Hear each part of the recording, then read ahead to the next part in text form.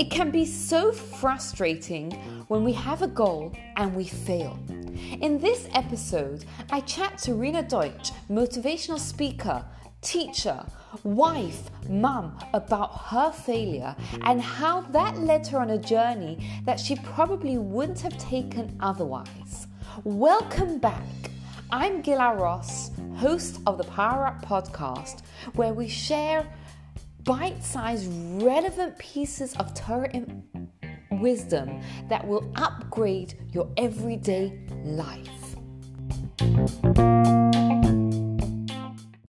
Thank you so much, Rina, for joining us on the Power Up podcast. Really, really excited to have you on here. Why don't you tell us a little bit about yourself, what you do, where you come from, etc. Okay, so I born and raised in Toronto, Canada. I have never really lived anywhere else except for that 1 year that I went to Israel after high school. I am married to a wonderful man, Avi Deutsch. We have 5 incredible children who push all of our buttons all the time, but in the best way possible. And I am currently, thank God, I'm a Jewish educator. I work in a girls' high school. I also give classes online. I do general Jewish stuff. I do premarital classes.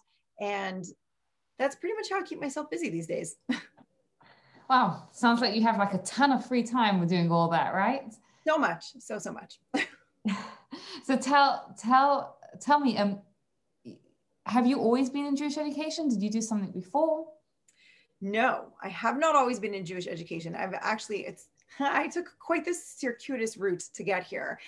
When I graduated from high school, like I said, I went to Israel for a year, had an amazing year there. And then I came back to Toronto and I went to university, and I have actually an honors BA in English literature. That hasn't really gotten me anywhere in life, to be perfectly honest. Whatever, I'm a well-read person. And my husband and I got married when I was in the middle of university, and I had my first child just after I graduated. And I took a number of years off, probably about at least 8 years out of school. And then we started talking about, what did we want to do with the rest of our lives? What direction were we going to go in? And we decided that we wanted to make Aliyah, which obviously we've been very successful at. And remind me, you're talking to us from Toronto, Canada, yes. Where it's supposed to be spring and I'm still wearing a sweater and freezing. So, and meanwhile, we're in England here, where it's supposed to be freezing all year, and we have a gorgeous sunny spring day. Oh, so nice. I'm really happy for you guys. Maybe a little bit jealous. Okay, yep. So when we decided that we wanted to make Aliyah, we really sort of started getting the ball rolling, and we spoke to Nefesh B'Nefesh, and they asked us both when we went for our meeting, what are you guys going to do? My husband is in construction, so he explained, all the things that he thought he could do and how he could adjust himself to be able to work in Israel. And they asked me, what about you? And I said, well, I have an honors BA in English literature. I figured I could be an English teacher. And they laughed at me. And they said, you and every other North American Ola, you can't just come to Israel and say, I'm going to teach English because I speak English. You need to have a marketable skill. And it sounds like that was mean, but it was actually very accurate, really true. You do. If you're going to go and be part of a community and be part of a society, you have to have something to offer. And just to come and offer and say, well, I speak English and I learned English in school, wasn't enough. So my husband and I, we went back to the drawing board, we racked our brains, and I said to him, I'm like, I always really loved makeup, and maybe I could become a makeup artist, and then I would have a very flexible job there. There's a huge industry of weddings and simchas and bar mitzvahs and all those sorts of things. Maybe I could pursue this passion of mine and turn it into something that's useful. And we decided that that would be a good idea. And I went for it. I went back to school. And I now have a certificate of makeup artistry and aesthetics. And then we proceeded to not make Aliyah. And I became a makeup artist here in Toronto, and I worked a lot of weddings and bar mitzvahs and bat mitzvahs and all those sorts of things. And it happened that a good friend of mine who was working with Aisha Torah at the time had another good friend who was also kind of working at Aish Torah, and she also had a whole side thing going on. She was a lawyer and did interviews. She was such a cool person, actually originally from England, probably know her. Anyways, so she needed some headshots done, and our mutual friend sent her to me to get her makeup done. And in that makeup session, I talked to her because that's what I do. I'm very loquacious. I like to talk to people. And that's part of actually what I loved about doing makeup was that human interaction, being able to meet new people and get to know them. And I love Torah and I love Judaism. So we did talk a lot about that. So we had that one conversation. Then she was going to be on television a little while later. So she came back to me and we had, again, a very similar, like super cool session where we were schmoozing and talking and going back and forth. And a couple of weeks later, she called me up and she said, Rena, I have a trip I want you to go on. And being the chronic people pleaser that I am, I was like, sure, no problem. And I went to an information session. There was a trip, a JWRP, or now it's called Momentum, trip for women that was going to be going in November of 2014. So I went to go hear what it meant to be a community leader on one of these trips, what it was all about. And I came home from the meeting and I looked at my husband and I said, it sounds awesome, but I don't think I'm going to go. He said, why? I said, well, we're planning on making the bar mitzvah for our son, who was at that time turning 13. We're going to be in Israel in July anyways. So to go again in November and to leave you and the kids, and there's money involved and all those sorts of things, I don't think I'm going to do it. And he looked at me literally like I had fallen off the moon. He's like, are you crazy? Of course you're going to go. Of course you're going to do this. It's a once in a lifetime opportunity. There's no way you're not going. So I did. I went on this trip in November of 2014. And it literally changed my life. It's not even an exaggeration at all, because in going on that trip, I was in a position where I had the opportunity to start sharing my love and passion for Judaism and Torah and God with lots and lots of different people. And even though I had never considered it before and didn't even think that it was a thing, I realized that I was actually, like, can I say that I was actually sort of good at it? And people responded to me and it was amazing and I loved it. And I came home and the group, we kept up for a long time, and I helped a lot with the educational component and all that sort of thing. And let's circle back now. My friend who had been working at Aish Torah, who put me in touch with the woman who needed her makeup done for all those things, she was no longer working at Aish Torah. Now she was working at NCSY. And NCSY wanted to expand and start working on family programming. So wouldn't you know that this friend called me up and she said, I see what you've been doing with this group of women for the last year and a half. Would you consider coming to work at NCSY and doing family programming for us?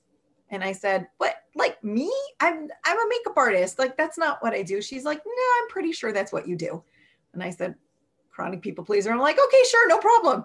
So I took the job at NCSY and I started doing parent programming and family programming in general, where even though a lot of what I was doing was, the nitty gritty of the programming, a lot of what I was doing was the education. A lot of what I was doing was connecting with people and building relationships and helping people explore their Judaism. And it was amazing and incredible. And I loved it on pretty much every single level. And through my work at NCSY, I started posting things on Instagram and on Facebook and all that sort of thing. And another friend of mine who was involved actually in the Shul Sisterhood, saw something that I posted. It was like an Erev, I want to say it was like before Rosh Hashanah, a post about pizza and my life and groceries and all sorts of crazy things. This whole analogy about life and pizza. And she sent me a message and she said, we have a program on Simchas Torah. Will you come speak for us? I was like, I'm not a speaker, but chronic people pleaser. Of course I'll come, no problem. So I went and I spoke there. And because I spoke there, the principal of the girls' high school was there. And she called me up and said, hey, would you come speak at our mother-daughter event? And I said, I'm not a speaker, but sure. And so I went and I spoke at the mother-daughter event. And shortly after the mother-daughter event, she called me back and she said, would you consider teaching at the school? And I said, no, I don't think you understand. So maybe I could pretend to be a speaker and all that, whatever. Okay, it's not a big deal. I'm like, but I'm not a teacher. I don't know what you're talking about. She said, why don't you just come in and do one model class for us? And I said, okay, fine. Like, if that'll make you happy, no problem.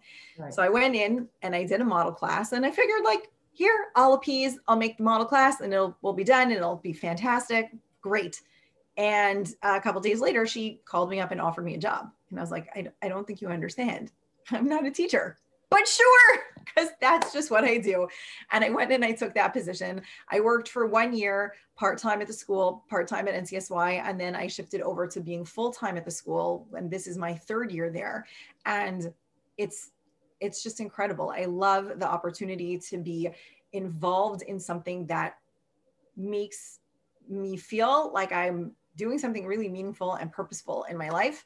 And the women that I had been learning with or had been teaching, whatever it was, they didn't give up on me, which was very nice. And so I transitioned to also giving classes online. Well, now it's online. Before it was in person, doing talks, those sorts of things, because again, it's just the kind of thing where I feel so able to connect. I feel like there is meaning and purpose in what I'm doing. And I feel like if I look back over all these dots and they're all connected in a way, I think to myself, oh, we really messed up that we didn't move to Israel.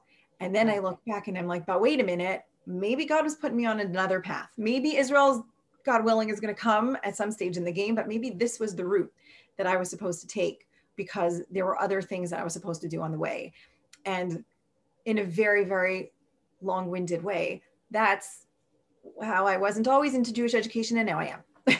Wow, amazing. I mean, I'm listening to you and I'm like, for you're, as you said, right, you're thinking like, we messed up, we didn't get to Israel, but it's, for me, listening, it's like so clear that you need to be where you are because, God has a mission. But it's also amazing to hear how, because I think a lot of times opportunities get thrown at us and we don't always take them up. But it sounds to me like every opportunity that you got thrown at, you took, which is what has brought you over here.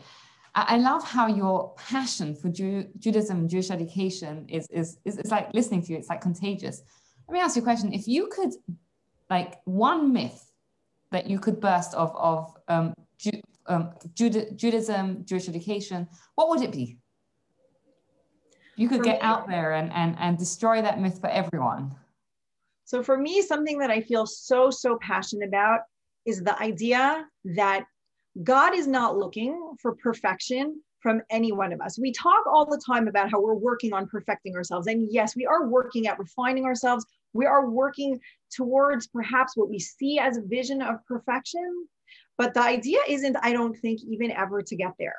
Because if we look through the Tanakh, if we look through the Torah, we look through all of it, so many, think about it like this. If God was the editor, which he was and is, and the author all around, and he could have made it out to be, this is what I want you to aim for. This is what I want you to go for. He really could have just made it out like every single figure in Jewish history was perfect. Every single person that we're supposed to look up to was perfect. Now aim for that. Good luck to all of you. And we see, starting with Adam and Eve, and then Abraham and Isaac and Jacob and Joseph and Moses and Aaron, none of them were perfect. They were all incredible. They were all real human beings who worked so hard to refine themselves, but they still weren't perfect. And I think that that's God's way of telling us, I just want your effort. And we all know the difference between where we put effort in and where we don't put effort in. Like, I know for myself when I say, oh, I wasn't able to work out today, it's because I didn't bother at all to try. Okay, I know that. But then there are times where I'm like, oh, shoot, like I really wasn't able to do X. And I tried, I made the effort and I still wasn't able to do it. But I made the effort and I know the difference. And God knows the difference too. So I think it's so important for us to remember that God's not looking for perfection. He is certainly looking for effort and honest, true effort, but perfection is essentially unattainable. So while we have our ideals and we have our goals and things that we want to work towards, we need to not allow the fact that sometimes we miss the mark. When I say sometimes, I mean, maybe, I don't know, for myself, like 96% of the time, all the time, right? Never. We're all perfect, right? Sure. But that we don't allow that to hold us back and say, well, I'll never be perfect, so I might as well not try. They always say that good is the enemy of great And I say that perfect is the enemy of good. And good is good. Good is amazing. So let's take away that idea that we have to be perfect. We need to be infallible. We need to 100% of the time be making 100% of the right choices every single minute of every single day. We're humans. We make mistakes. We all have areas of weakness. We all have stuff that we're working on. That's okay. As long as we're working, as long as we're putting in the effort and trying. Yeah, that's very, yes, it's true. Because also what happens is when we're so results driven, we forget to look at the effort that we've put in. We forget to say, you know what, if we did our best, right? As you said, if we did our best, or if we even tried, I tried, and that is what my job was. So yes, that is an incredible myth to burst, and it's an incredible thought for us to take away, that to stop focusing on the results, but focus on what's in our control, the effort that we put in. Thank you so very much, Rena. It's been a real treat and a pleasure to speak to you. All mine. Thank you. I know that our listeners are going to want to hear more from you, so they can find you on Facebook and on Instagram, I believe, at Rena Deutsch. Yes, definitely. They can find me there. Thank you. Thank you for your time. Thank you so much, and have an amazing afternoon.